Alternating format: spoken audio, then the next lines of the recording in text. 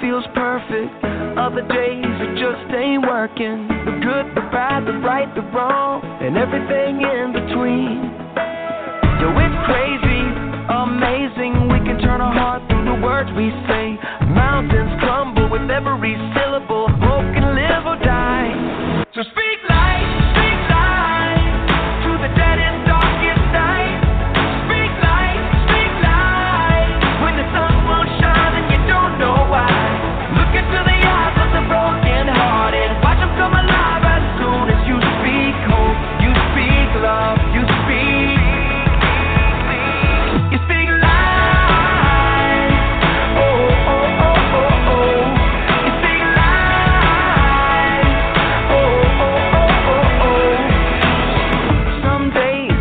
Gets twisted.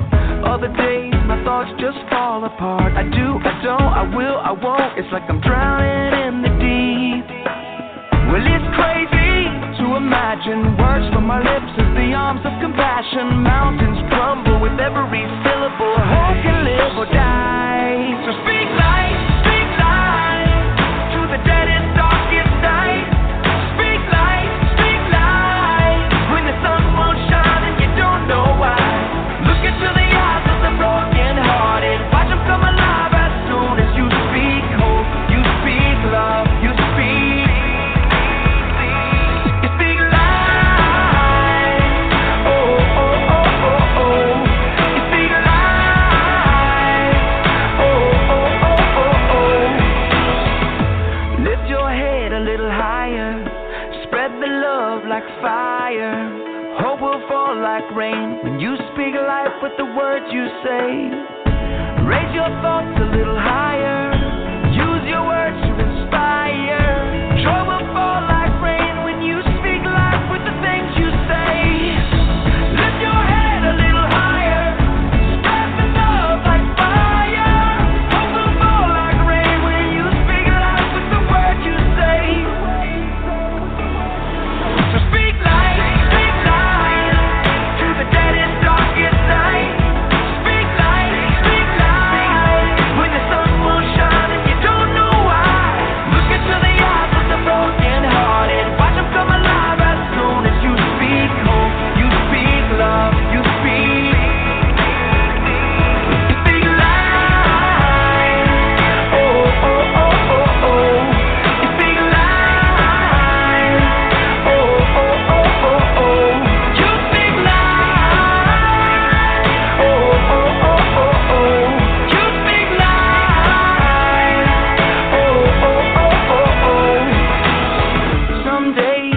Feels perfect.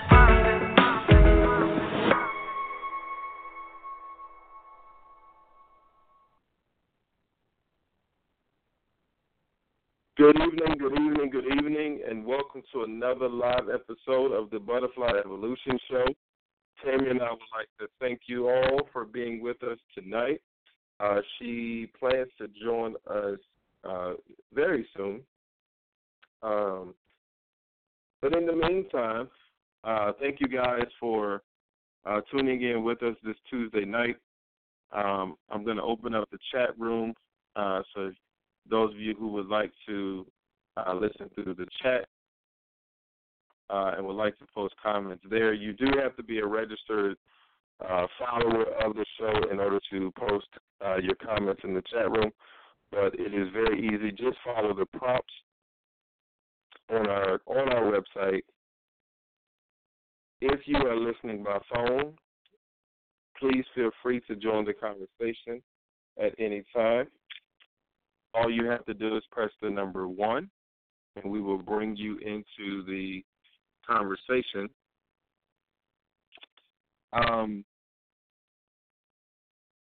Earlier today, I was just when I was putting the show together, I just, for some reason, I don't know what it was, maybe I had a few minutes to spare, but I just went and looked at the some of the numbers of previous shows from the beginning until now, and I was just amazed and grateful at how many people listen to our broadcast, whether it is live or whether people listen the next day, a few days later, a week later. It was very refreshing to know that the work that we are doing is not in vain and that people are tuning into the show. I know a lot of people, like to listen to podcasts during the day. So I'm glad that we are able to provide that for you guys. If you're like me and you're here on the East Coast, 9 o'clock is not an ideal time, especially if you have to get up early the next day. But we definitely appreciate you guys, whether you listen live or whether you go back and listen whenever you have time. Just wanted to put that out there. Thank you for all of you. Tonight we're going to talk about a book, and it is called Tired of Being Black, and it was written by yours truly. But before we get into the book, I do want to take this time to address something that came up, and it didn't really impact me directly, but it did make me think. And my wife and I had a conversation about it this evening. So for those of you who are listening, please, if you don't do anything else, follow up, especially if you have children, grandchildren, nieces, nephews, whoever that you may be responsible for. And if you know people, please encourage them to go back and listen to the show, just because the things I'm going to share are things that I think are very important, and my wife brought up some great points as well. So in the news here recently, we've seen a lot of school shootings. I don't even know the number anymore for how many school shootings there have been just this school year alone, just since January 1st. But there have been a lot of them. Probably the most popular one this year was Parkland High School. It was in Parkland, Florida. I forgot the name of the school. And since that has been something that has been in our society, I do want to touch on a few things where school safety is concerned before we start talking about the book. And so earlier today, I found out that the school district that I used to work for had a situation where one of the schools was placed into lockdown, and I'll explain what that means in a second, and the surrounding schools were put into what is called shelter in place. So a lockdown, and every school is different, so I'm going to start by saying, please go in and find out as much as you can. They may not be able to give you a whole lot of information because it's probably not wise to give your safety and security protocol to anyone. But a lockdown is where the school is completely locked down. That means that no one can enter the building and no one can exit the building. And there are lockdown drills. The state of Virginia, I'm not sure about other states, but I know the state of Virginia requires schools to have them several times during the year. And during these drills, you practice an active shooter situation. And so with the lockdown, again, no one can enter the building, no one can exit the building. there is, and you essentially get to the closest room or closet or safe space, and you lock yourself in there. You turn the lights out, and you try to do your best job of making the enemy think, or the bad guy think, that there's no one in your room or in your location. And sometimes the police, they get word of things, and so they may call and let the school officials know that, hey, you need to go on a lockdown. But anyway, when there's a lockdown, it is not safe to, if you are a parent or anyone, it is not safe for you to approach the school, because either inside of the school has been declared unsafe, or the threat is close enough to the school. So if you get an alert or phone call, an email, any type of message stating that there's a lockdown, the best thing to do is just sit tight and wait for further communication from the school. Hopefully the school will give you enough information, and they should let you know that they're in a lockdown. And I was just reading what the school district said in their notification, and it did say the police placed the school on lockdown because of suspicious activity around the school. And let you know that they will keep you updated as they receive information.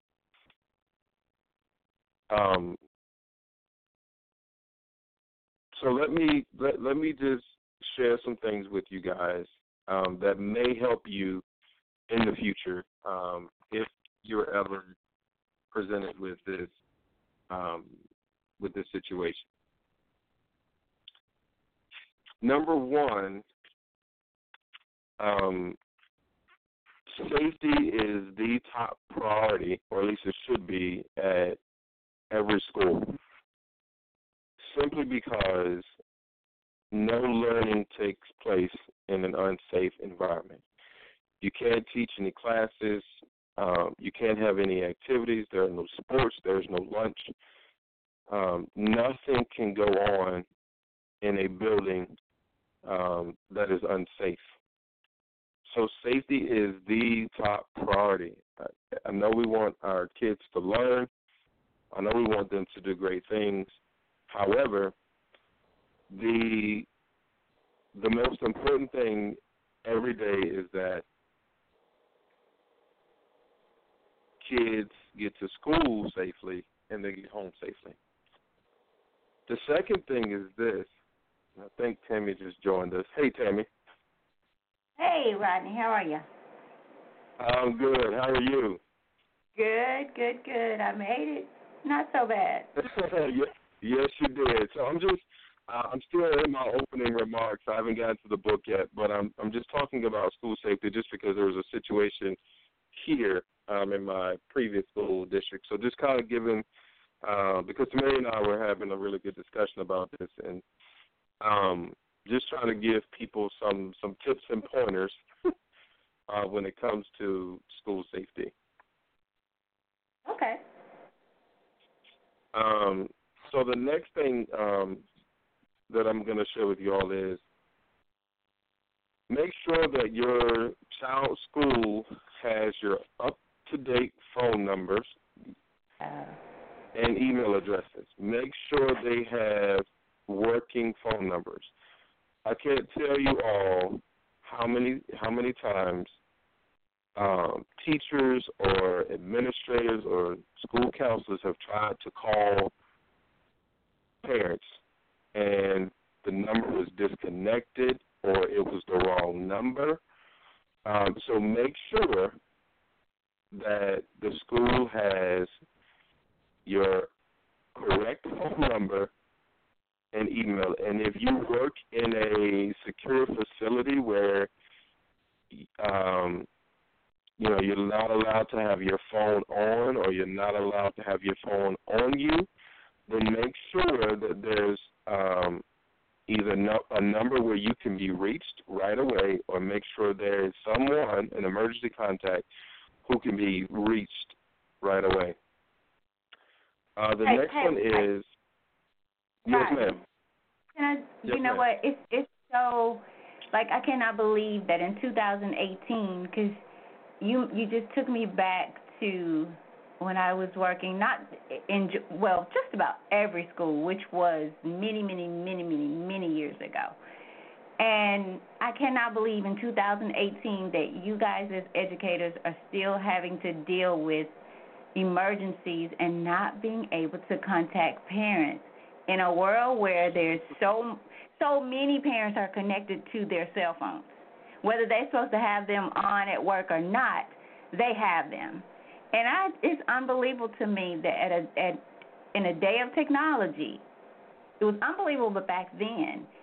And, I mean, it was so bad back then. I remember one of the schools I worked for, there was a book that had been published for that kind of thing, because it was so bad that we had a book where we could look up, say, if your address is 5,000, Corn Street, then we could look up 5002 Corn Street, get their phone number, call them and say, this is school. We're trying to find John Doe's mom. He or she lives, next door to you. Can you please go over and have them call the school?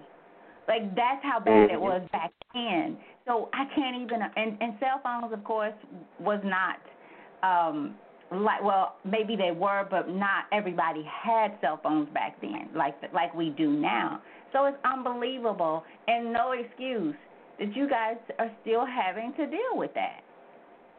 It's insane. It is not uncommon. But the thing is, I don't think, and I was just saying this to Maria, that it's easy to be upset with the school, or to say, and I saw a young lady posted this on Facebook, it's easy to say coulda, shoulda, woulda, when you're not actually in the situation. And the problem is, like earlier, and what bothered me was, there were so many people attacking the school system and saying, well, I didn't get a call until this time, or I had to find out about it on Facebook, or I had to find out about it, from somebody else. And one of the things that I thought about was, parents don't always do their part. Like, we don't always have working phone numbers. I mean, we've had kids who have been, like, sick, like with fevers, and, like, can't get in touch with anybody. And so, but, when things like this happen, then it's, well, let's point fingers at the school. And it's like, well, wait a minute, if the school sent out, an alert, the next thing we need to look at is why you didn't get it. So I'm going to say to everybody, make sure that your child's school has your phone number, however many phones you have. They should have all of them, and they should have your email address. And then the next thing is, you should be following them on social media. Just because, again, that's another form of communication. In today's time, I don't know any schools or school districts that don't have social media pages. But again, that's where you can find out about. That's where you can find out about, emergencies, or just parent teachers conferences, when report cards come out. Like, you usually find these things if you are following the school. Now, some schools do a poor job of, like, posting things, but, at least follow them. And then if you're following them and you see that they're not staying up to date, then you can make a phone call and say, hey, like, this is another way that you guys can keep, communication going with the parents. Like, at least keep these things up to date. If your school has an app, then you need to download that app to your phone, because the people who heard about this first were the people who got the alert through the app. But the app is offered and it is mentioned. I mean, they talk about it, and the back to school stuff, the summers packets that go home. Like they do encourage parents, like on a regular basis, to download the app, just so that they're getting all of the alerts. But it's just another form of communication. And then this part is where I stopped writing, because I just ran out of time. But if there is a crisis at your child's school, I'm gonna suggest that you don't call the school or go up to the school. And the reason why is, if you are calling the school, it is not just you're probably not going to be the only parent calling. And if there are, let's say, 1,000 kids in the school, and you have all of these parents calling, well, now all the phone lines are tied up, and how are these school officials, supposed to be in contact with law enforcement, first responders, the people that they need to be in touch with to find out what their next move is? Because when you go into a crisis situation like this, you have a plan in place. However, you do have to wait for the direction of other people. So those lines of communication need to be open, and so allow the school to communicate with you.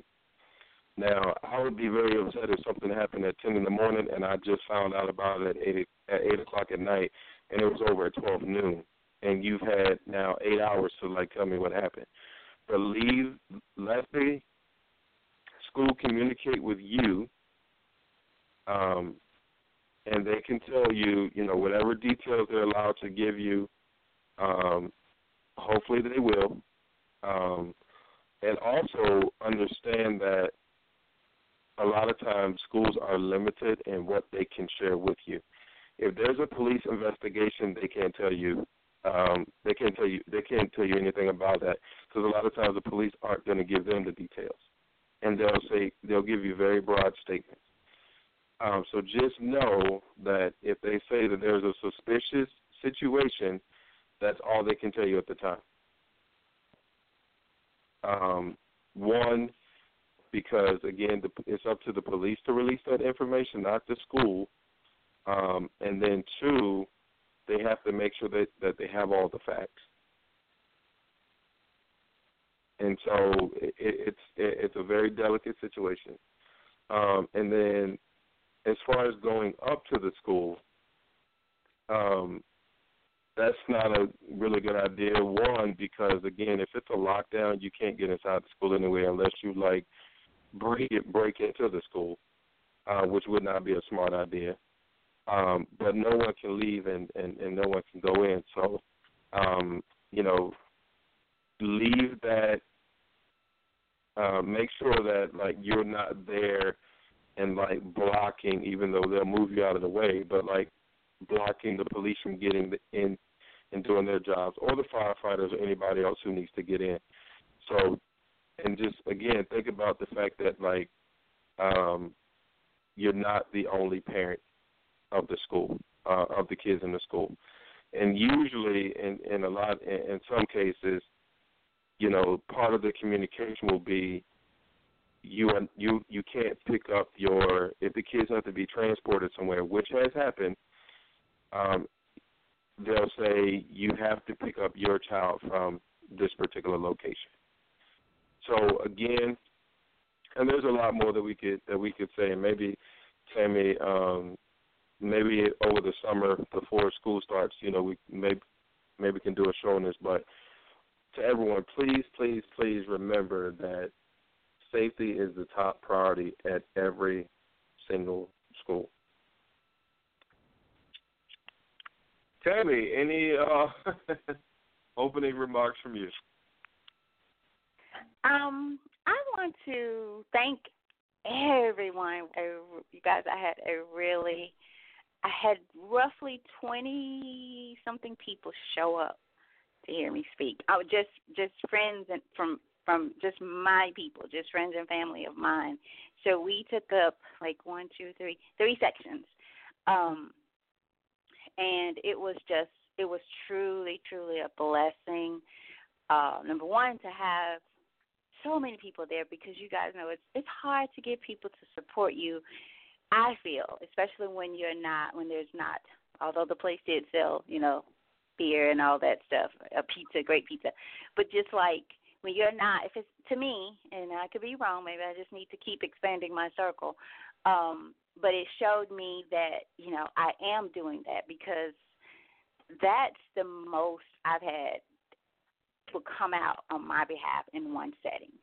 And so it was just it was so heartfelt, I'll say that. So I want to say thank you. Even down to yesterday, I had a couple that I was speaking to, and they came out, and this is a couple that I met through the consulting, and they came out, and she was telling me yesterday, I did a session with them, and she said, Tammy, I realized that I am not communicating in this relationship. And it was just, she started to point out even just small little things, just things that I'll share. She probably won't mind me sharing. Like, okay, so she said that her husband asked her a question. They're having some issues kind of with the temperature at night. And so they're trying to do something that works for both of them. And in that, he asked a simple question. And instead of answering that question thoroughly, she just kind of hit at it, wanting him to catch on and just kind of assume what she wants. And so he took the lead and said, so what you really want me to do is this. And she said, I realized that I could have just said that. And so it just, that to me, if one couple a year will get that, I think that what I do is makes it so much more meaningful, because communication is at the heart of relationships. So I want to say, for anybody who's listening who was there, anybody who's listening wanted to be there and could not be there, thank you as well. But it was awesome. It was really awesome. So that's what I want to do, just thank people for their support. That's really good. I was wondering how it all went, but that's good that people came out and supported, and hopefully it'll be 20 more people who come out the next time. I hope so. I'm planning it. I'm planning it. So today, on my way home, I was thinking about the trash can concept, because so a couple of weeks ago, I started taking a different route to work, to and from work. Maybe about a week or two ago, I started taking a different route to work, and today. It didn't dawn on me that I went the old way until I was about 5 or 10 minutes on the route, and it was too late for me to turn around and go the other way. Thinking, I was like, how in the world did I get on this route home when I don't even come this way anymore? But I think it's just a habit that, I know when I leave work, I'm so used to going a certain way. And so, now without even thinking about it, now if I think about it, then I'll go the way that I've been going. But today I just, I wasn't thinking about it. I just hopped in the car, and it was like I just did it. I just went back to the old way without without even thinking about it. And by the time I realized it, I was like, oh, man. I did think about that. I did think about that on the way home, how, some things are really just habits. Right, autopilot, and that's how we live our life. And sometimes I'll do that, Rodney, wanting to go because I go one way more, and I'll be going somewhere else, which means I need to back out of my drive and go to the right. I will still back out and go the way that I typically go, most of the time. And then I'll say, where am I going? But just because I typically go that way more. And then I'll have to go up, turn around, and come back to get, because it will be much quicker for me to turn, go the other way. But that's life. And I think we're so caught up today in this world that it's easier to do. It's easier to live in auto mode and just do what we're used to do. It's easy to continue to think the way that we are accustomed to thinking, or were taught to think, or that we observed growing up. I just think that we're so consumed and so conformed to this world. I was thinking about this. I was late because I had gone to a meeting tonight, and as the guy was talking, I was thinking, because he had put the word conformed up there, and I was just, my mind started to go, and I thought, our marriages look like, when I say our, people, believers of faith and all of that, our marriages look like the world, our lives look like the world. We feel like, I think we also feel like the world most of the time. I just look at people and I think, where is our God that we talk about so much? And I, myself included, I have to put myself in check sometimes, wait a minute, that this is not the way it's supposed to be, or I'm supposed to feel. So I think that we're so disconnected from the God we serve, from the Word, and all of that. And it has allowed us to become more conformed. I am so sick, you guys, of people on their cell phone. I mean, when I leave my house, every time I could come home and I could leave right back out in 10 minutes, I'm going to encounter someone that is on the phone and not paying attention. Someone pulled out in front of me today, leaving a restaurant. Because they had to stop. And instead of, the traffic was not coming either way, so they could have stopped, looked, and pulled out. They pulled up proceeding to drive out of the driveway. And they looked down and they just started, that's what they're doing. They're checking their phone. And I'm just sitting behind them waiting. It's insane. It's insane. And it's not young people. It's more older people. And I'm thinking, what if you kill someone? And it's happening. So I just tell people, let's not get caught up. If we must talk, get something where you can, or pull over if you're going to text. But I see more grown people, Rodney, doing it, which frustrates me even the more than I see young people doing it.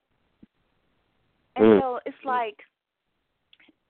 just another way of autopilot. You think, oh, it's not going to happen to me, I got this. But so many lives have been lost because someone thinks, oh, I got this. I could send a quick text and look up and still drive. And some of them will be texting, driving, smoking, and got a dog in their lap. I'm like, okay, how do you do that? So, I got off a little bit there, but I just think about the conformed and how we just do whatever. We just do whatever we want to do. It's like this world belongs to us, and we don't have to share it, and nothing we do affects someone else. So that's a good way to dive right on into this topic, huh?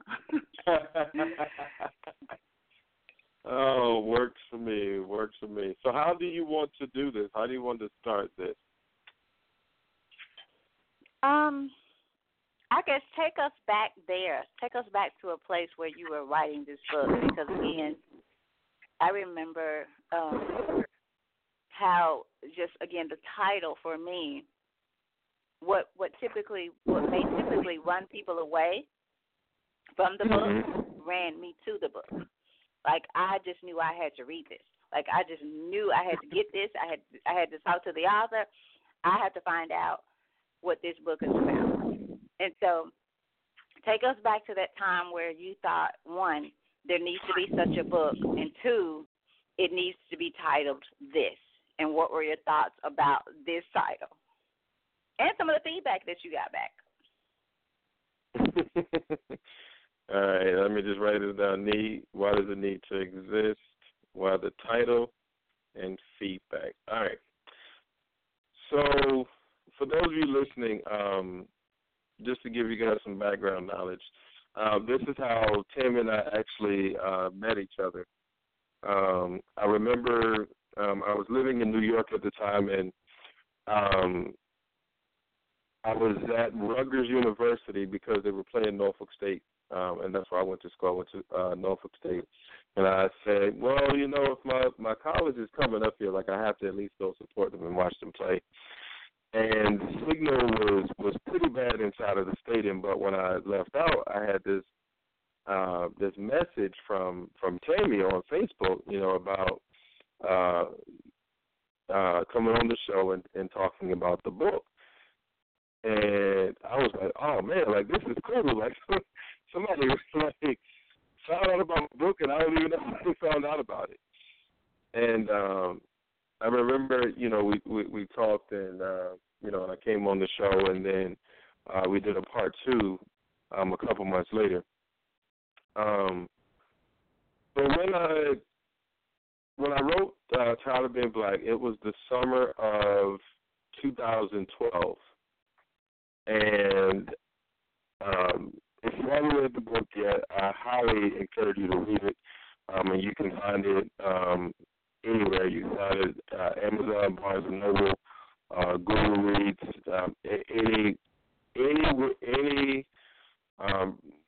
anyone who sells or promotes the books, any book retailer will have it. So I encourage you to read the book. It's not an expensive book, and it won't take you a whole lot of time to read it. It is very short and to the point. It took me about a month to write it. I remember writing the book during the month of July back in 2012, and I don't know. I just felt like it was a perfect time to write the book.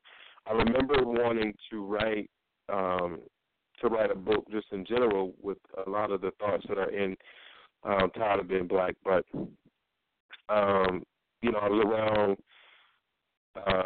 like 20. I was in my early 20s, and I remember at the time before I started teaching it, at that time I was working in a warehouse, and this older gentleman said to me that I should wait until I was somewhere around 30 because I would have more life experiences and the book would be much more effective. And so I waited, and then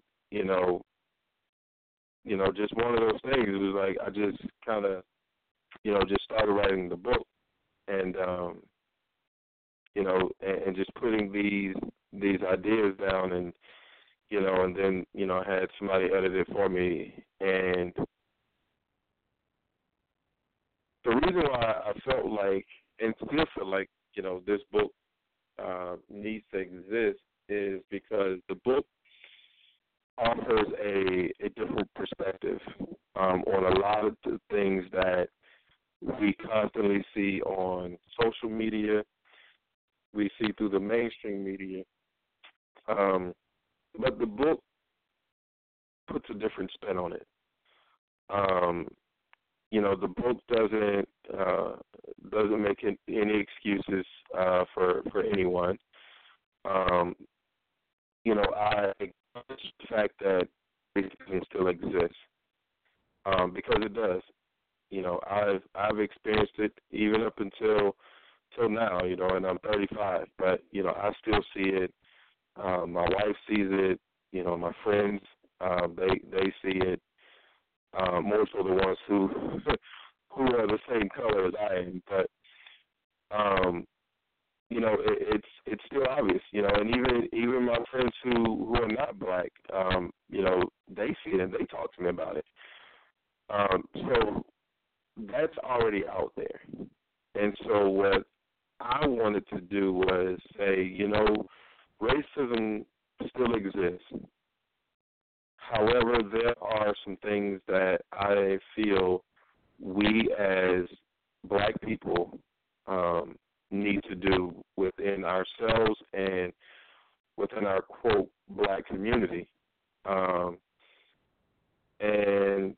as far as the title goes, the title just came to me one day when I was writing the book, because I didn't even have a title when I started writing it. I just started writing the book, and one day the title came to me, you know, and I was like, ooh, I like that. And then I kind of knew that it was going to be controversial,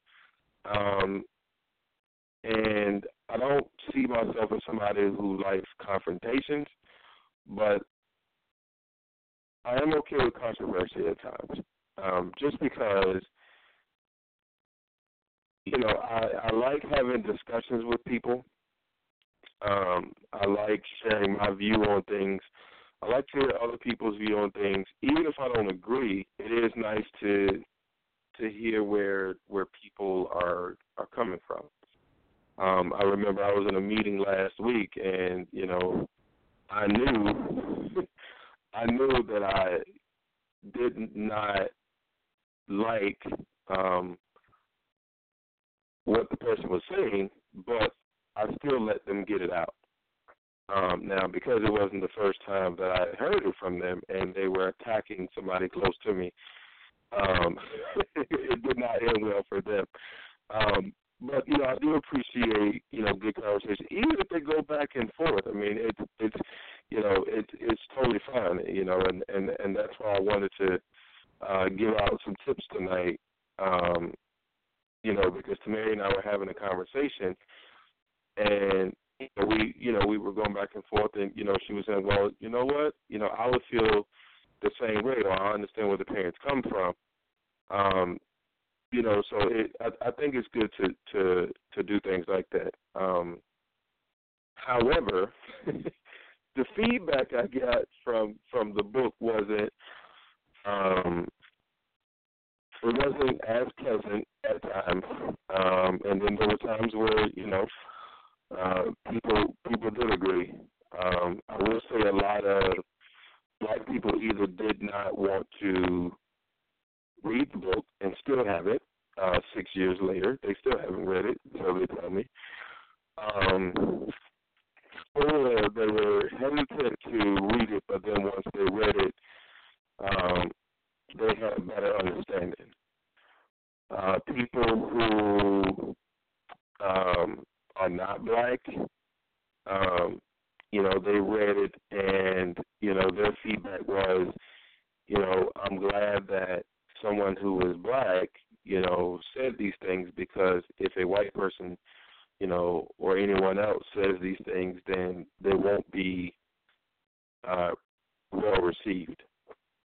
And probably my favorite, I guess, negative, what did you say? Teresa, that is true. Probably my favorite negative, I guess, encounter was Mildred Gaddis. I'll never forget her. And I know we don't say people's names, but Mildred earned that recognition because, you know, I've been on several radio broadcasts about my book, and it was more so just a, you know, question and answer session, or, you know, some good discussion. But this lady made it so obvious, and she's used to be, I don't know what she's doing now, but at the time, she was a radio host for a show up in Detroit. And, you know, she set up the interview with me for the sole purpose of making enjoy my book. And, I mean, she would ask me questions and then cut me off before I even had a chance to answer, and would put such a, oh my God, it was bad. Put such an ugly spin on something in the book. Not that she read the book, but she would take, and you guys know how the media is, but she would take like a chapter title and just like make it the worst thing ever. And then, like, her co-host started doing it, and then she would allow people to call in and attack me. And so finally, you know, and then she would immediately say, you know, we'll be right back. We have to go to commercial break. So, like, never gave me the chance. So finally, at the end of the interview, she asked me a question, and she kept trying to stop me, but I kept like getting louder and talking over her to get my point out. And you know, and I didn't let her interrupt me until I got it all out.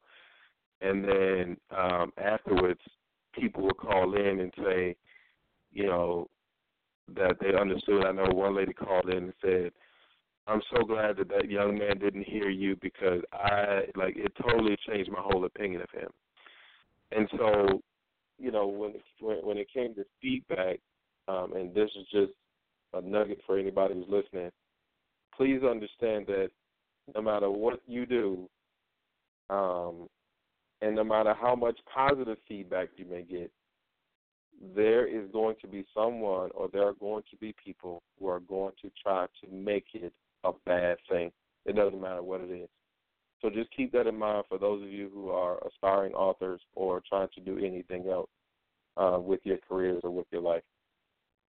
Sorry, I feel like that was long. No, it wasn't right. It's actually really, really good, and I think it's so needed.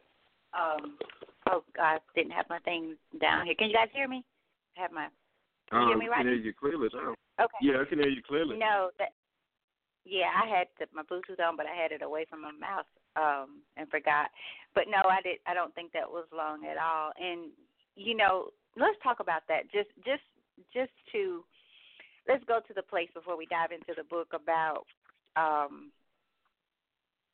don't know what's the word for it, but when people don't agree with or see things, I won't even say agree, but see things in the way that we see them. People get pissed off, offended if someone has a different opinion about something than they do.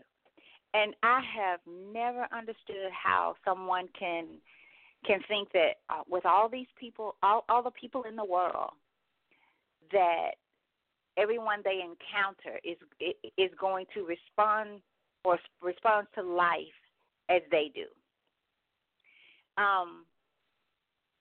But it happens. Like with this, like you take it. I heard the title and I'm like, I got to find out what this is about. Someone else can hear the title and get totally offended by it.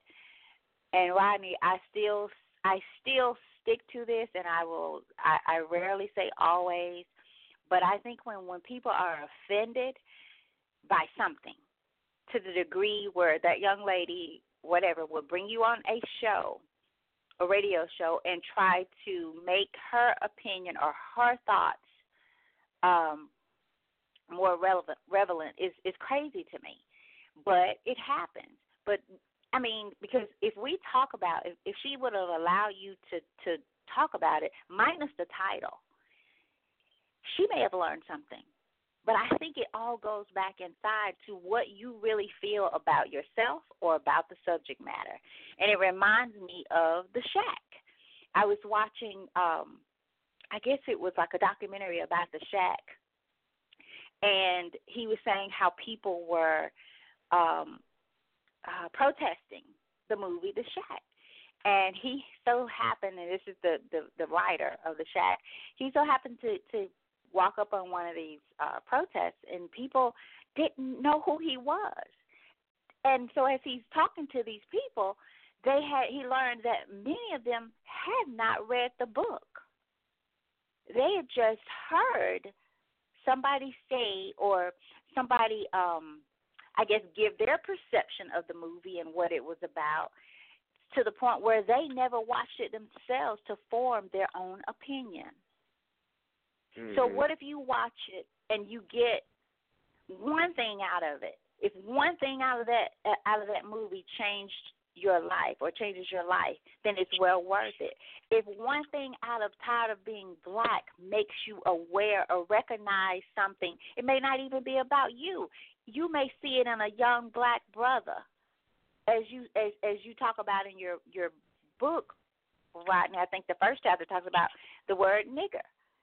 You know how we can say it, but let someone of a different color, race say it. And I'm sorry, I just don't buy it. Just like I don't buy that every cop is a bad cop. Because I've seen white cops beat the hell out of white children. I've seen it. I've saw the videos where a white cop is one young white boy that I will never forget. Not beat, but shoot and kill a 17-year-old. And it comes down to now, does it happen more with us? Probably so. I don't know. I've heard that is different. Does it happen more? Maybe. But the fact that if I'm not as concerned of a cop shooting a young white kid as I am a young black, then I need to check my heart. Because I don't serve a God who says I'm different because I'm black, or you're different because you're white, brown, Chinese, whatever. I don't serve that kind of God. So I'm as pissed off about that white child as I am the black child. And I've seen black cops treat black kids like nothing. So these are things that people are going to have different opinions about. But to judge a book by its cover or its title, and then to take it further, because she probably, Rodney, could you tell if she had read your book, or was she just basically discussing the book from the title? Was it obvious that she may have read it? She was only discussing the title and some of the chapter names, not that she had read the book. Right. Because I just think that we are. Right now, I agree. I think as a race that we. I'm gonna back up a little bit because I think when we define something, it also allows us or provides the opportunity for us to divide. Like and I'll say that again, in defining something, or I'll say people, that to me opens the door for division. But at the same time, it's clear that my race. So I mean, I'm in this world, and it would be a beautiful thing if I didn't have to select my race when I'm filling out applications. It would be a beautiful thing. But I do. And sometimes I do, and sometimes I don't. But because I am seen as a black woman, I've seen it. I cannot say that. Well, I can say I do remember being. That'll take it off. I won't say that, Rodney. I won't say that. But I'll just say this. I do think that as the black race, we need to start dealing with issues within ourselves and within our community. Yes, a lot of the things that we go through mentally, and I think that's where it has all began, comes from how we were raised and from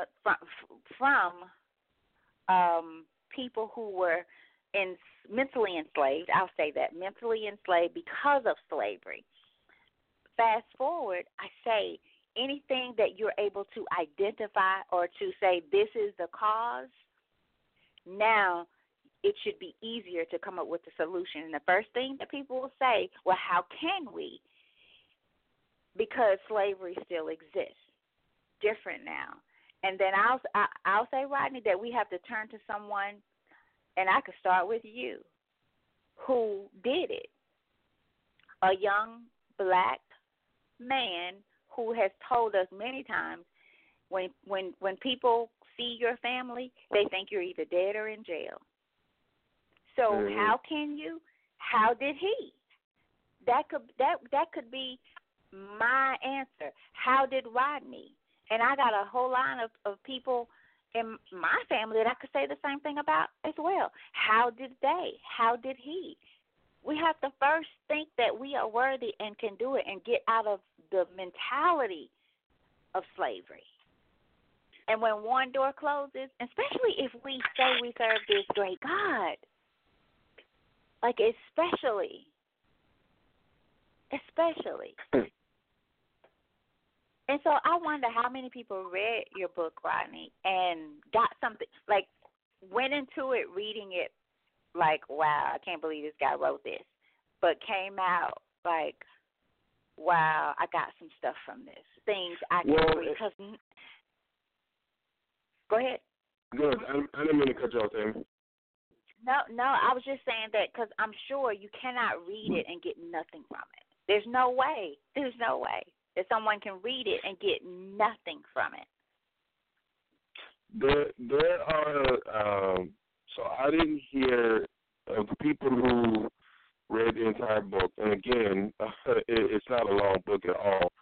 At all. There were people who said to me that they did not agree with everything in the book, but it had some really good points. And things like that lead to discussion. Whether we ever agree on the same exact things or not, they at least lead to discussion. But I'll give you one even better than that, Timmy. Even years after I published the book, there were still people asking for a book. I mean, one guy flat out told me, I'm not buying your book. Like, you need to just give me one, or you should give me one. And so, just the nerve of people. And, I mean, this is not something new, but it is something that, people should be tired of doing by now, and that is when someone does something, support them the same way you would a stranger. But sadly, we get more support from strangers than we do people that we talk to all the time. Mhm. I have, the last time I saw the number, I had over 1,000 friends on Facebook. I guarantee you less than 100 of them have read my book. Mm. And that's pretty sad. I want to go back to something that you said, just because I wrote it down when you were talking about slavery. And one of the chapters in the book, briefly touches on the civil rights movement. Chapter 16, I believe 16. It is. Yeah. But it touches on the civil rights movement, and I'll say this again because, I don't know who's listening and has never heard me say this, but, a lot of times it seems like we only wanted rights when we didn't have any. Yeah. Because now I think the number has grown, thankfully, but it's nowhere near where it should be. The number of black people who are taking advantage of the opportunities that their ancestors didn't have. Taking advantage of the opportunities their mom or dad may not have had, or their grandparents. Because a lot of us Even my age at 35, a lot of us have either parents or aunts and uncles who were forced to drop out of school, not because they were illiterate or because they couldn't learn, but just because they had to go and get a job to help out. Well, for a period of time, it wasn't like that. For a period of time there, it was like, if you wanted to get an education, you could. If you wanted to get a job, you could. You wanted to start a career, you could. Now, what I'm starting to see is it is just becoming too expensive for people to live on their own, or for, couples to make it, especially if you have kids. I mean, things are just so expensive. And cost of living goes up, but your raises don't. Your rent might go up $100 next year, but you're only going to get a 15-cent raise. How does that work? And so for the people who have yet to figure it out or to take advantage of the opportunities that are currently there or that have been there, I don't know how much longer they're going to be there. I mean, Tanae and I were discussing with my siblings a couple of weekends ago, and they almost lost their mind when they learned that we pay $1,800 a month in rent. Jesus. But it is that expensive. And that's just in rent, and that's a 2-bedroom, 1-bathroom apartment. And so, you would think, oh my God, people can pay $1,800 in rent. Like they must have a lot of money, but we don't. And so I think that we have to stop making excuses and start finding ways. We have to. Hey, Rodney, do you mind going over that part? Maybe you're going to come back to it. I'm not sure, but I'm just in awe because how I knew it was 16, because that's the chapter that I was on, because that's probably, I'll say that, but I think that's probably my favorite one just because of the things that it talks about, like going to school, how they had to fight to go to school back then, and now we have to fight kids to go to school, but we have that opportunity now. Do you mind going over some of that when just before we get off? So basically, the chapter 16 talks about the civil rights movement and how we have essentially over the years taken away from everything that our ancestors fought for. People like Martin Luther King, who we like to praise, Harriet Tubman, who we like to praise, Thurgood Marshall. Every time we commit violent acts towards each other, we're taking away from that. Whether it's shooting each other, gang violence, getting into fight with each other, we already are going to have to deal with things. And anybody who wants to challenge me on it, I'll talk to you anytime. But we are already, as black people, going to have to deal with certain things just because we are black. And if you think that is not real, just turn on your television. Just listen to your president. Talk to people who live in areas where this is more real than in others.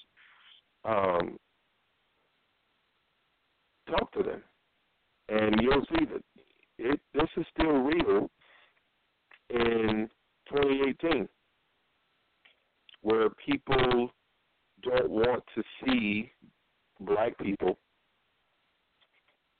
be promoted. They don't want to see black people running companies. They don't want to see black people in charge or in leadership roles. It's out there. So my thing to black people is already have to deal with that from others.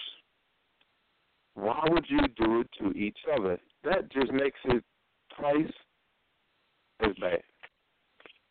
And so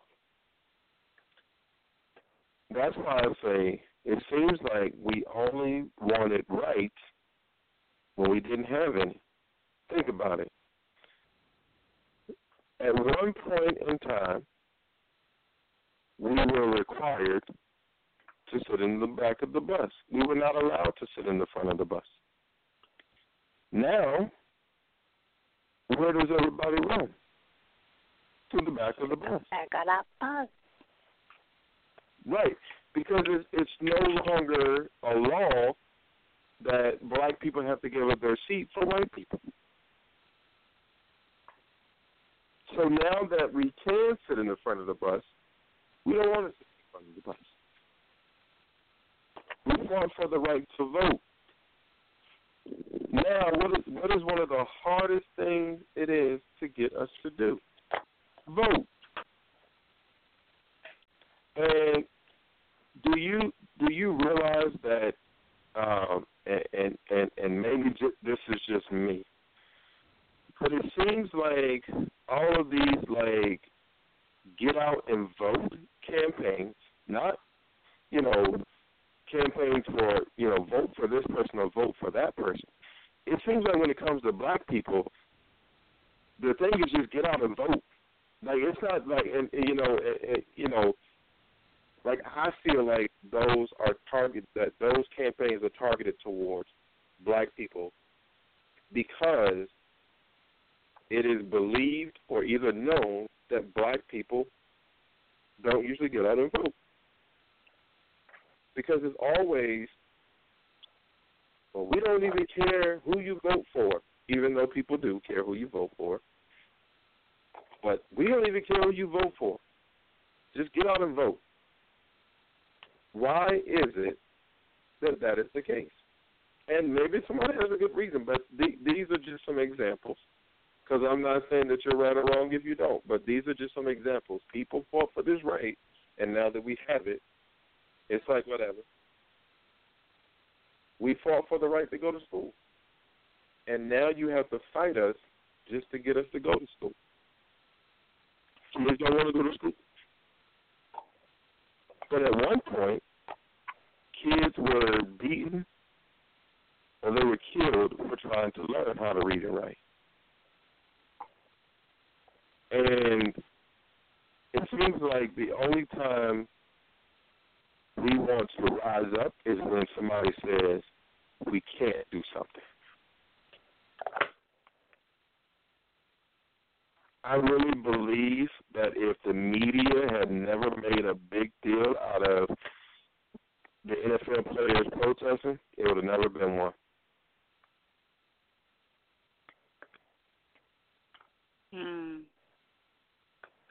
The media got a hold of it, and they did what they do with everything else. They threw it out there to see how people would react. It made a big mess. They made money off of it, and they're gone.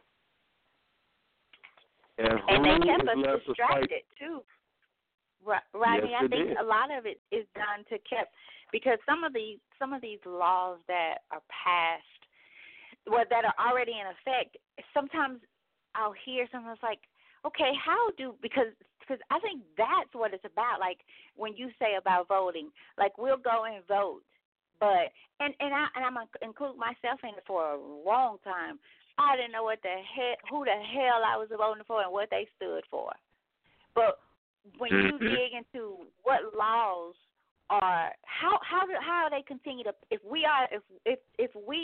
our votes count, then how are so many laws in place that keep, and I'll say this, keep black men imprisoned, that will put a black man in prison for the longest time.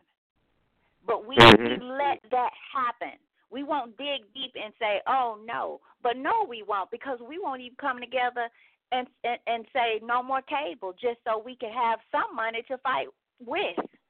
We can't even go without cable. Not because we wouldn't have to do it for 30 days. And for those of you who have not heard us say, all this crap is so expensive now. How the hell can we make it? How can a family make it? How can we? And we won't get together and stay. We can't stay together because we don't know how to respect one another and respect their space, their differences. We don't know how to do that because, and it has, to me, that part has nothing to do with slavery or a white person. It's selfish. It's selfishness. Like Rodney said, if I have to take this from another race, then why is it okay that my same race sisters and brothers do the same thing? Because they too feel like they're in this rat race. And if I make it, and see, those are the things that we need to talk about and be honest about. Some of us still feel like if I make it, like only a few of us are going to be able to get in. And yes, does that have a lot to do with the mental mindset that slavery put forth? Absolutely it does. But again, I go back to if I know that I'm allergic to greens or whatever, and I eat greens, something's wrong with me. So if we have identified the issue or the issues, okay, slavery gave us a different mindset. It made us think that we're not worthy. It made me really not even like my light-skinned family member because I think that not that she thinks, that I think that because of the color of my skin, I'm not as good as she is because she's closer to their skin color. See, those are issues unless you talk about and pick up books like Tired of Being Black, we won't ever deal with them. You won't ever get to see that cousin, that sister in her light. You won't get to see that she struggles with some of the same issues as you and has nothing to do with the color of your skin. Unless we pick up books like Tired of Being Black and start discussing them first with ourselves. Instead of just getting on the bandwagon and letting words, the title of a book, keep you from reading it. I mean, that's insane to me. That's insane. And regardless of how the insanity has identified itself with you, it's insane to me. I don't get it. That we won't even entertain. And it's like we've said, Rodney, why do I have to be, or you have to be, a good black man, a good black father, a good black woman, as to say that ordinarily we're not? Why does anybody have to be a good white woman? Oh, he found him a good white woman. That kind of thing. Why? Why do we have the need to define by race and do it within our own race?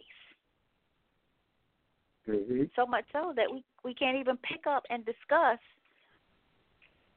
books like Tired of Being Black.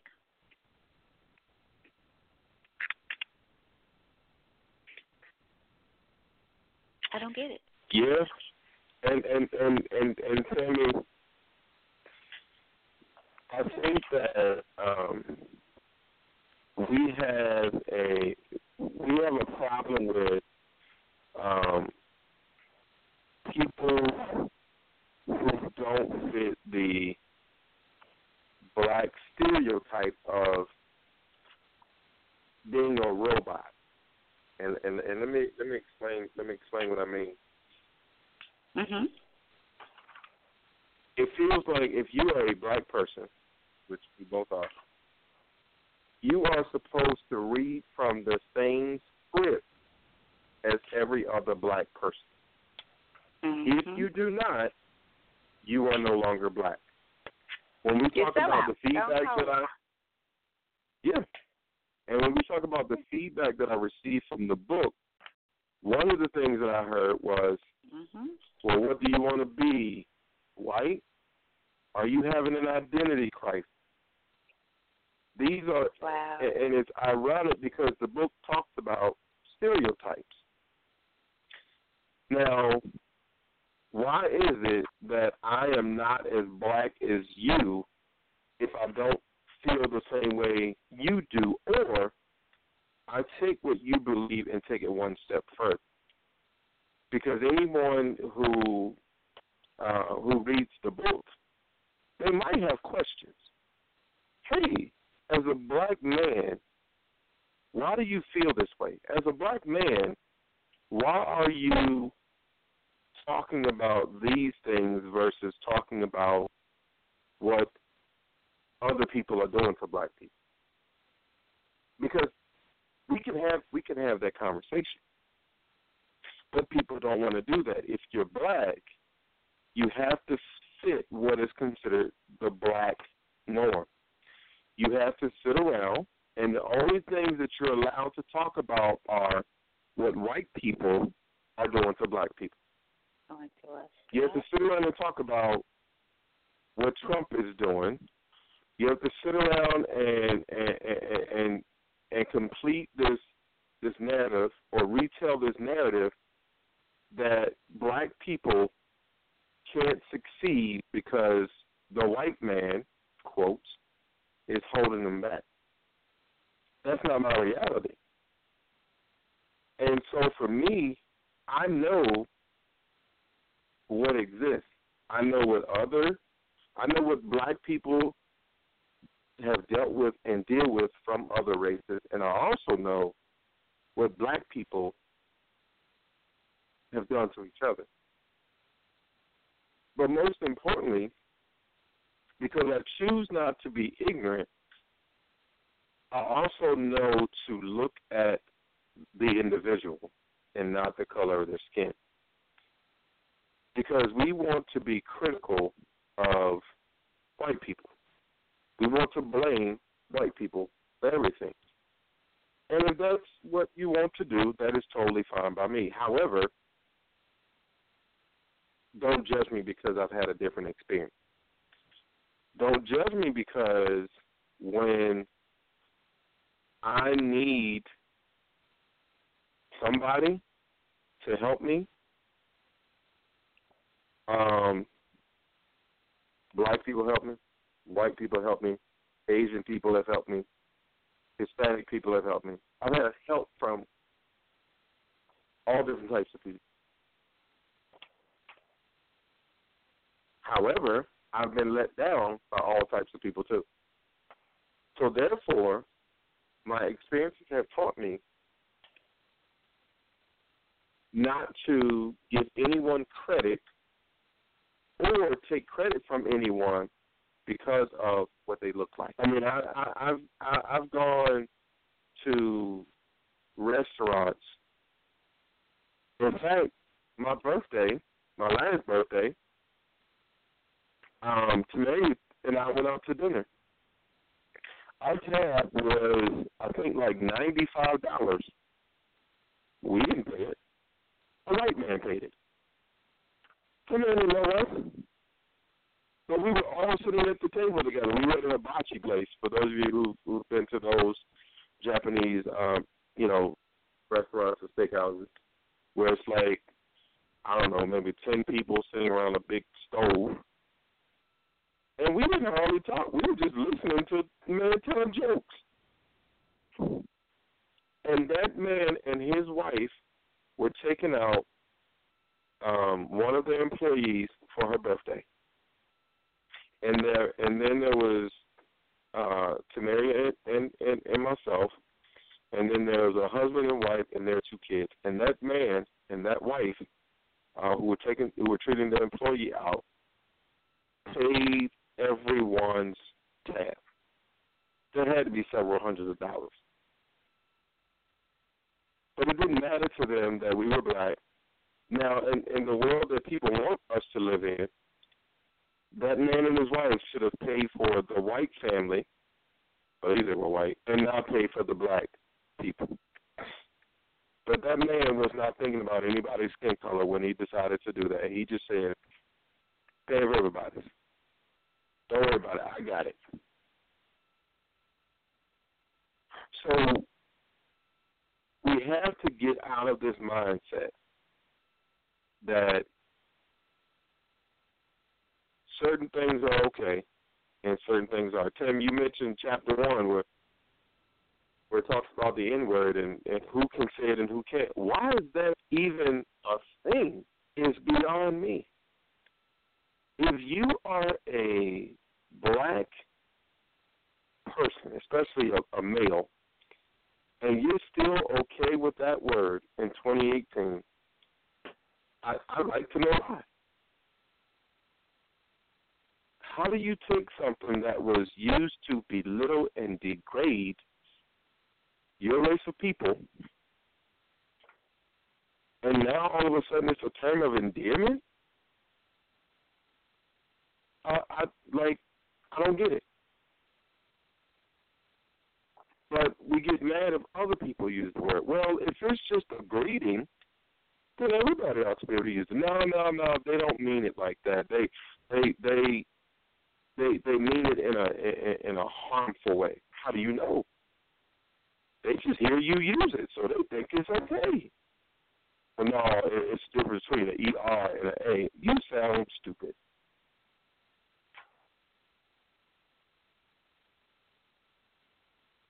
We need to find better ways to deal with each other. And something else that I addressed in Chapter 1, this whole African-American versus black thing. I am not, if you want to be technical about it, I'm not an African-American. Because an African-American to me is an American who was from Africa, who was born there. I was not born in Africa. But I know white people who were born in Africa. We would never consider them an African-American. However, they are. But that's why we shouldn't get caught up in all of this anyway. And the only confusion comes when we're talking about black people. Why? Because we're the only ones who, no, don't call me that. If a white person refers to us as anything, we have a problem with it. Doesn't matter what it is. They've been trying to figure out for years how to define it. Now, granted, just call me by my name, but they don't know what to say because everything they say is offensive. Do they mean it in a negative way? I don't know because I don't know their heart. And as far as racism goes, sorry, Tim, stop me at any time, but as I'm talking, thoughts are just coming to me. When it comes when it comes to racism, I'm actually okay with finding out that somebody is a racist or that somebody doesn't like black people. I'm okay with it. Like the latest one with Roseanne. Everybody's mad at Roseanne. I ain't mad at Roseanne. Roseanne, let us know, and I don't think last week or the week before was the first time she let us know how she feels. I appreciate the fact that Roseanne let us know. Now, what I got a problem with is the fact that Roseanne said what she said. She meant it, and then when there was backlash, she apologized. No, don't apologize. I will give Trump that one thing. That man will say whatever he feels, and he does not apologize, and they don't make him. And they don't take nothing away from him either. And he will tell you right off the back, nope, I did nothing wrong. Even though you heard him and I heard him, he will say right there, I did nothing wrong. I didn't say anything that was bad. He will sit there and he will defend his ignorance. You know, and people are mad because, well, why won't they do anything to Trump? You know, I'm glad that I know this about Donald Trump. I'm glad I know that he's ignorant. I I'm glad that I know how he feels about women. I'm glad that I know where he stands when it comes to minorities. I'm glad I know these things. I know what to expect from him. Even when man with Donald Sterling, the Clippers owner, was saying that, he didn't like black people. This is going to sound real bad, but that man's right. I can't take that away from him. If he wants to hate black people, that's his right. Who am I to say, you're not allowed to do that? No, because even in the Bible it talks about God creating good and evil. And there's a scripture that says, even when I do good, evil is right there. So you have a choice, and I'd rather know what is in somebody, what is inside of them. I'd rather know what's in their heart. I'd rather know what they're thinking than for them to act like they are my friend, and then behind my back, they are making sure that my career doesn't go any further. Or they are telling my wife things that are not true. Or they're spreading rumors about me in secret Facebook groups. Like, I would rather know if you're a racist. I'd rather know.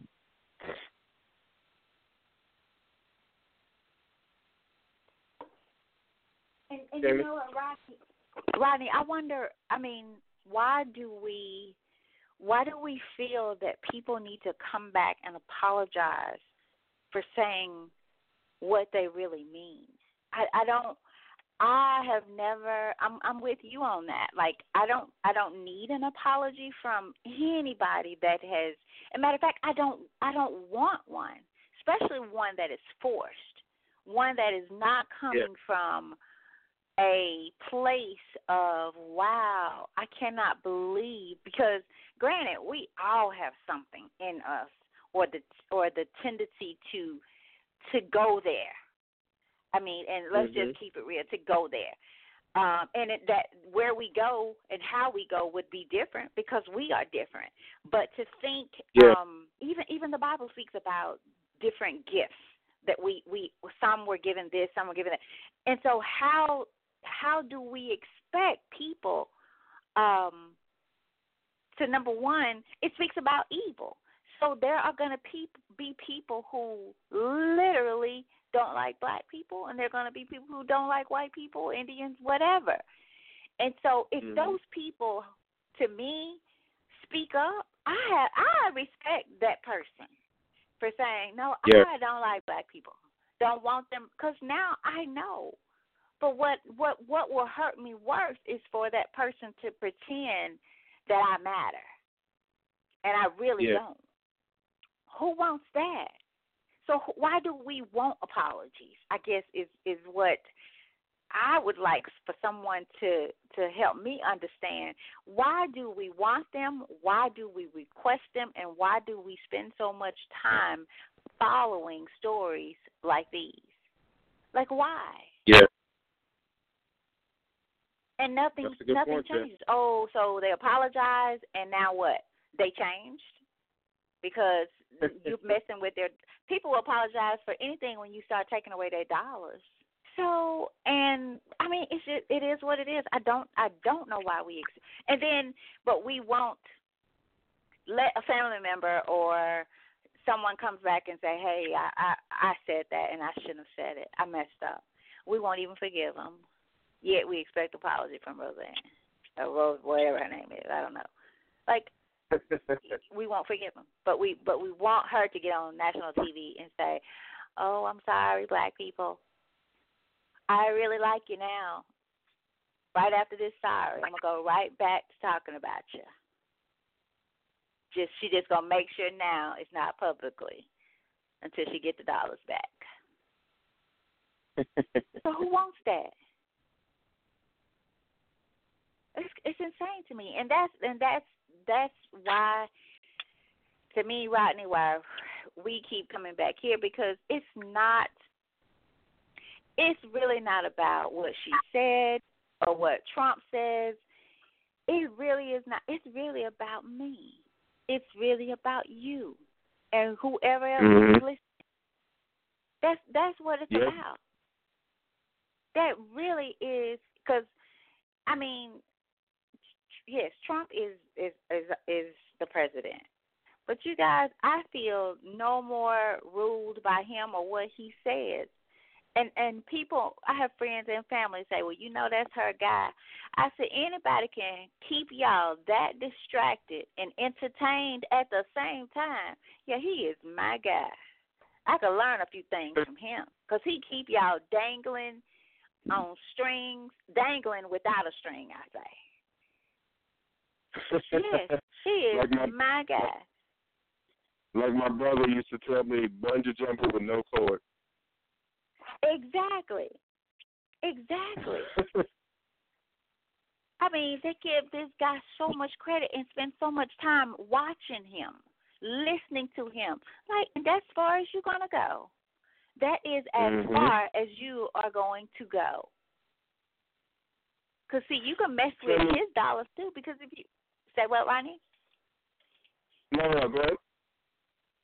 I was going to say we could mess with that same way we're talking about if we to change things like cable, for instance, how much we pay, and it continues to go up.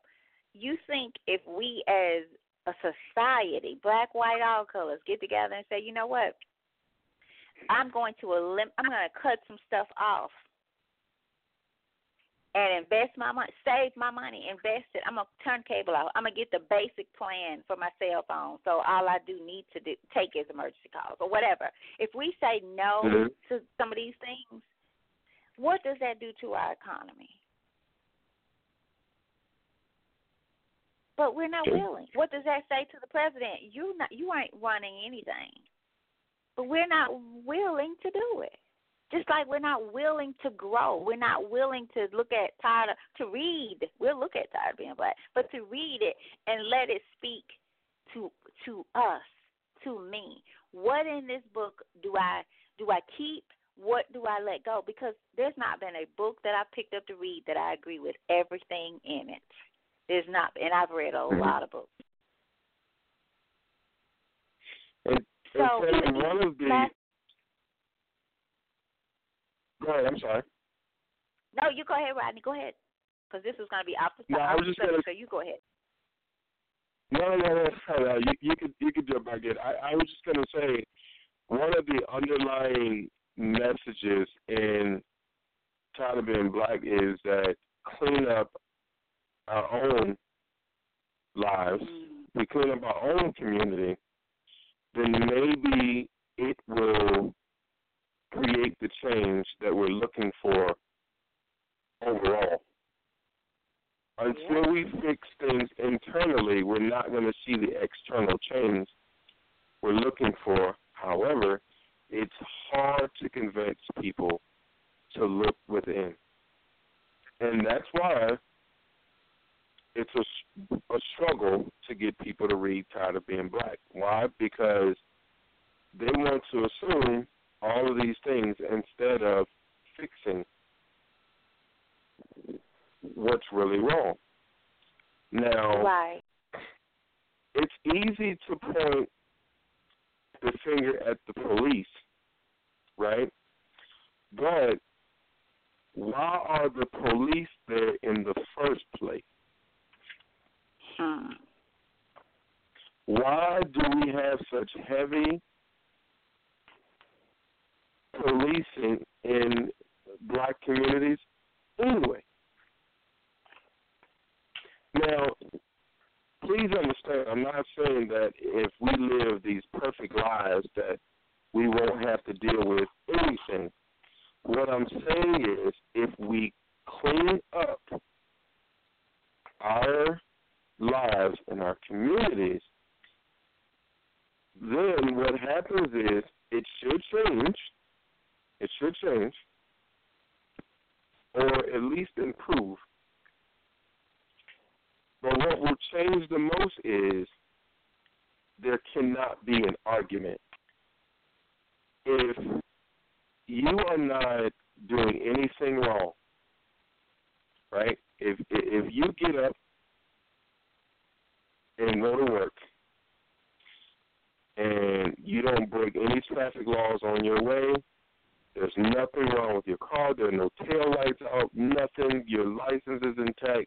I mean, everything is squared away. There is no reason for you to get pulled over. And you get pulled over, right, and you comply, and something happens, and the truth gets out, there's nothing that anybody can say. I look at, a lot of these recent cases with the police, and I agree that street justice on behalf of the police is never the answer. That's why there's a judicial system. That's why there are laws and procedures already in place. But I'm looking at some of these guys and like, number one, why are you running? Number two, why are you sitting there getting smart or cussing at this officer? You're not helping the situation. So again, let's clean up our own lives. Let's clean up the way that we treat each other. Let's clean up our community and see if there's a change. Because if there isn't, we know that we are no longer the problem. If we clean up we our know act, that for sure. That's right. Yeah, and if we clean up what we're doing, right? If we stop selling drugs to each other, if we stop making babies and don't take care of them, or not taking care of them, if we get out of these gangs, if we go to school, do what we're supposed to do in school, join the military, get a job, whatever, live good, wholesome lives, and there are no improvements or changes, then we can honestly say, hey, the problem is not us, because we've changed and we're still dealing with this. But we won't give ourselves that opportunity. And we get mad at anyone who suggests it. Well, no, why can't I? What do you mean, why can't you? Why would you want to walk down the street bringing attention to yourself? Why would you want to do that? But we have to be willing. Have to be willing. And that's what the book does. It points out things that are worth taking a look at within the black community. Using the N-word, not getting an education. And if you're listening to this show and you're saying, well, that's not all black people, you're probably the problem. Because you should know that not all black people are doing these things. However, you know somebody who is, and that's the person you should be trying to reach. Not say, well, it ain't me, so, I don't know what you're talking about, or it's not me, so, you need to talk to them. No, that's why we're all here. We should all be a part of the solution.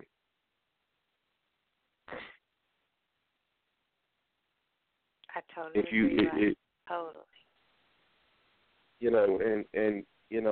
And I think we've talked about this on the show before, Tammy, where there used to be a time when you didn't have to wait for your mom or dad to correct you. Other people did. But now we see young people doing things, and we just turn our head. It's either inconvenient for us to say something, or we don't care enough to say something, or in some cases we join in with the foolishness instead of correcting behaviors. Or parents get mad if you correct their children, even if you rape. We no longer want the village to raise our kids. We want the streets to raise our kids. We want the television to raise our kids. We want the internet to raise our kids. We want our cell phones and tablets to raise our kids. We don't want the village anymore. We want the technology. And as long as technology is raising our kids, this is what they're going to get. I'm going to jump to something real quick, Tammy. As I turn it up to you, I'm going to jump to one more thing and then close out the show. But go ahead. I know I cut you off. I'm sorry. Oh, no. Go ahead, because, I didn't write it down, so I don't know what else. I think I was going to go back to about it being about you, about individually, whatever. You fix you and things around you begin to change. And that's, I was going to go back to last week's presentation on it's more about communication than we think. I ended with, yes, it's more about communication than we think. It's more about understanding, but more than that, it's more about you than you think. And people don't want to hear that. People do not want to hear that it is them. And I think as long as we have something to blame, meaning slavery, and someone to blame, meaning all white people, we will never truly address the issue that slavery and those who enslaved, whatever color they were, the issues that put upon our ancestors and that it triggered down. I mean, because I look at my grandfather and my grandmother, and it's so sad that I didn't really understand much of this until late in my life. In a time such as that, my granddad started 2 businesses, one of them picking up trash to keep people from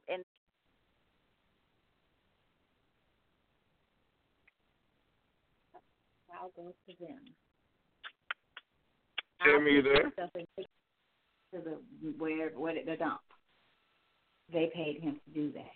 He opened up a store, a corner market store, with the deli, with all the stuff that a store would have today.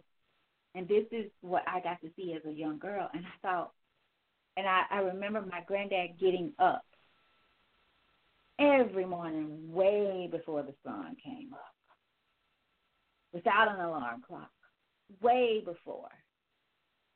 And I remember men sitting around, being around, talking, playing checkers, after a hard day's work, with homemade checkerboards and using the tops from Coke bottles, Pepsi bottles.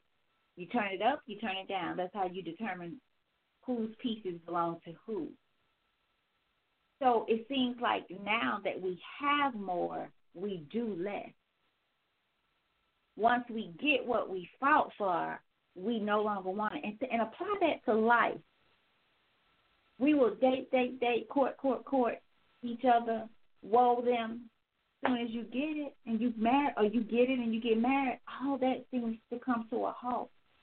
That's a me issue. That's a you issue. That the chase becomes greater than the reward, the win. We have to check that mentality. We have to check the heart that produces such a mentality, that allows us to keep such a mindset that says it's okay. It's okay that little Johnny shows up to school with some Nikes on, but you can't pay for his field trip. Or you can't buy the poster board for the report that he needs to do, the science part. It's okay, little Johnny come in fresher than Prince of Bel-Air. But you can't help him with the science project. And that goes, I don't care if you're black, white, blue, green. It doesn't matter. And that's why they won't pick up tired of being black right now. So, see, some of us don't want to recognize that there has been the black race has been defined, and that when they look it up, they see themselves in that definition. Whether it's their mindset, their heart, their selfishness, whatever. And this could apply to anybody, and it does. But it's just because you have allowed yourself to be defined, you divide yourself. And in doing that, sometimes create your own hell and blame it on the white man.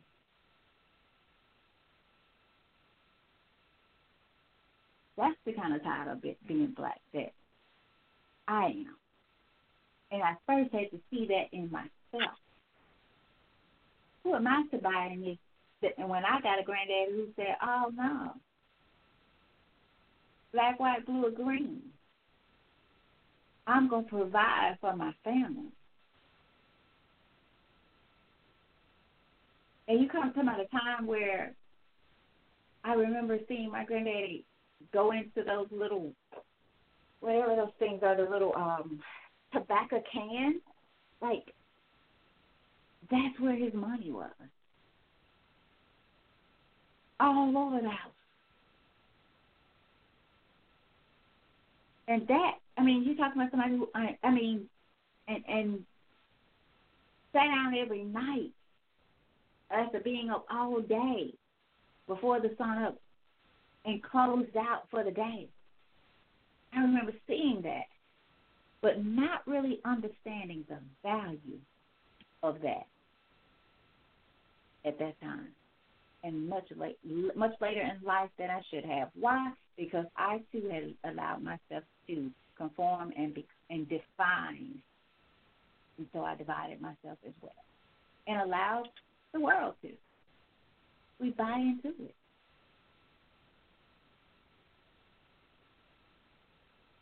It's all about, it's about me, and it's about you who are listening.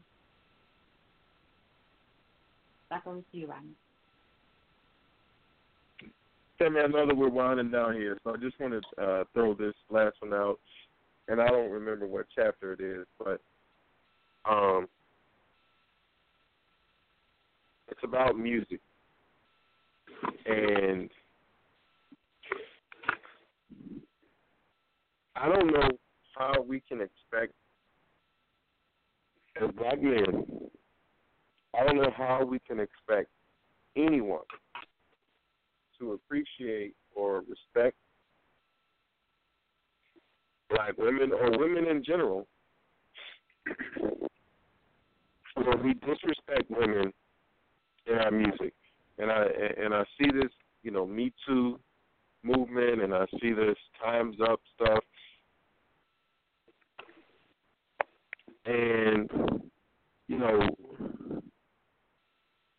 we're attacking people like Bill Cosby, who's 80-some years old, for things that happened, 30, 40 years ago. Okay. But we're letting men make disrespectful music about women every day, and no one is saying a word. Does it really matter? Does the way we treat women in this country really matter? Because if that is the case, if we're going to be about this Me Too movement and respecting women, then there should be no more music that belittles or degrades women. It should be banned. You should not be allowed to make any songs that are disrespectful towards anyone. Period. But let's just stick with the women for right now. Not only that, I don't want to see any videos that disrespect women. I don't want to see anything on TV that is disrespectful. There should be nothing promoted or aired that is disrespectful. Because if it is, it tells me that the price. It tells me that people are more so bandwagoners than they are true to a movement. Because if you're not if you're not speaking up about the music that is put out there, or the things that are put on TV, if we're being selective about it, then we just need to leave it alone. Everyone deserves to be treated with respect. Women deserve to be treated like women. Men deserve to be treated like men. Bottom line. And I think that as black men, just because I listen to more music for no reason, it's just how I grew up. Not that I have anything against any other genres of music, but I tend to listen to a lot of R&B, some rap. But the things that I hear on the radio sometimes, tell me no lie, I turn the station. As soon as I hear something crazy, I just turn the station. I'll listen to the news. I'll turn to the news station. I'll turn to NPR. Same here, Rodney. I remember Brandon. I said, same here. I can barely listen to any of it because it's so senseless and so stupid, and it shows how to me it speaks of where we are internally, like the internal conflict that must be taking place. If this is what we are able to listen to on the way into work and coming home, and I remember Brandon saying, "Mama," he said, we have our stations here, and then we have, the other stations. And he said, I flip back and forth, and all I can think about is most of our young kids on the way into school. And it's so right, because I've been in the cars with some parents, and the stuff that I hear on there, I'm like, what are you listening to? And kids right in the car as well. And it's like, said I realized that our children, our young people are going into, like, they're being driven into school and listen to this music. So imagine what type of mindset they have walking into the school. It's just their whole, you know what I'm saying? Because music, we got to be honest, music is community. Music is something else, you guys. Music is deep. You can imagine how you feel when you listen to a love song. Why do you think why do those guys, you walk in there and they got, the music playing? Think about it. You could be happy and you could hear a song. It makes you think about something or somebody. Your entire mood changes. So what effect do you think it has on young people? I don't get it. I don't get it. Yeah. I don't get it, Rodney. That is unfortunately where we are as a society today. Tim, we got about 4 minutes. Any announcements?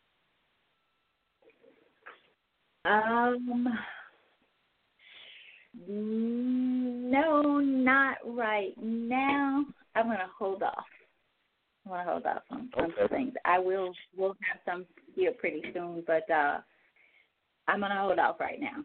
But things are just things are going good on my end, just one day at a time, and just trying to realize that it's more about me than I think. So, and you know what? That's a good reality, Tammy. Yeah. So it really is. What about you? Any announcements on y'all's end? Well, the only I'm kind of with you. I'm kind of in the same boat. Things are good. I'm working on some things, but not ready to release them yet. But when the time comes, I most definitely will. But I will say, I've been working on a novel, writing a novel, since 2015, and I just finished making edits to the.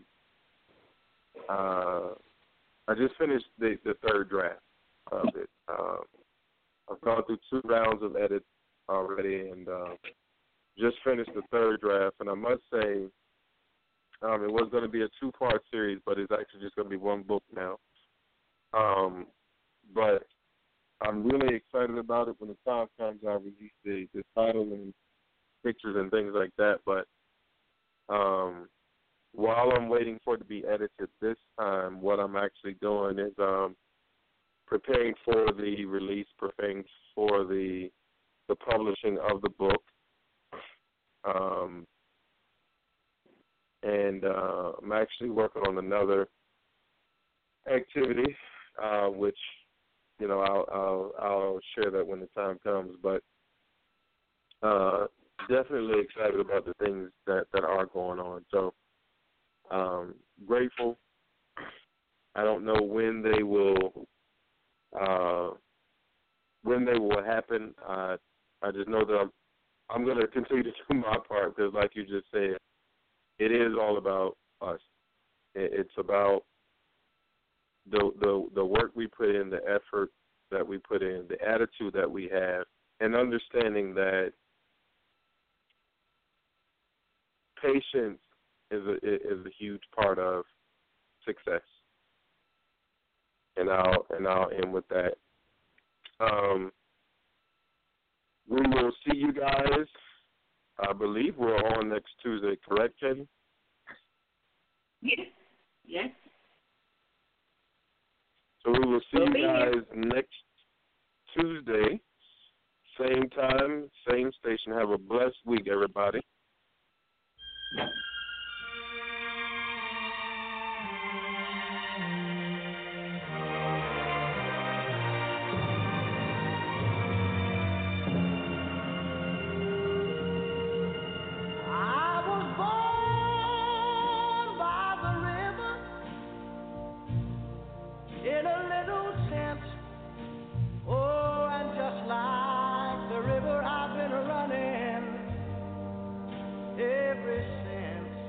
It's been a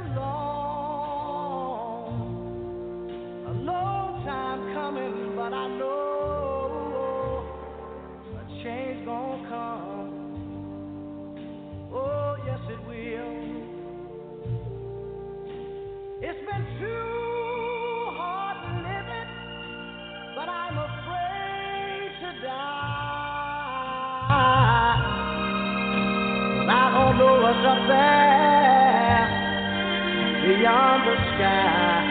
It's been a long time coming, but I know a change gonna come. Oh, yes it will.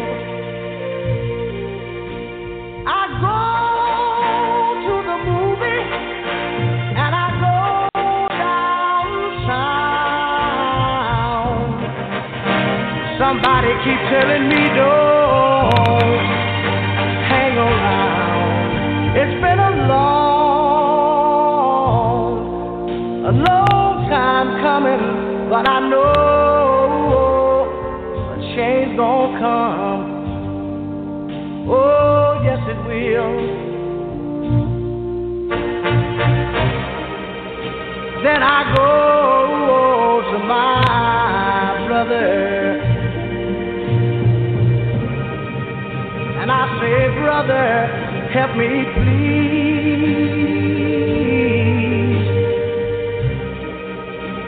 but he winds up knocking me back down on my knees. Lord, there've been times that I thought I couldn't last for long, but now I think I'm able to carry on. It's been a long time coming, but I know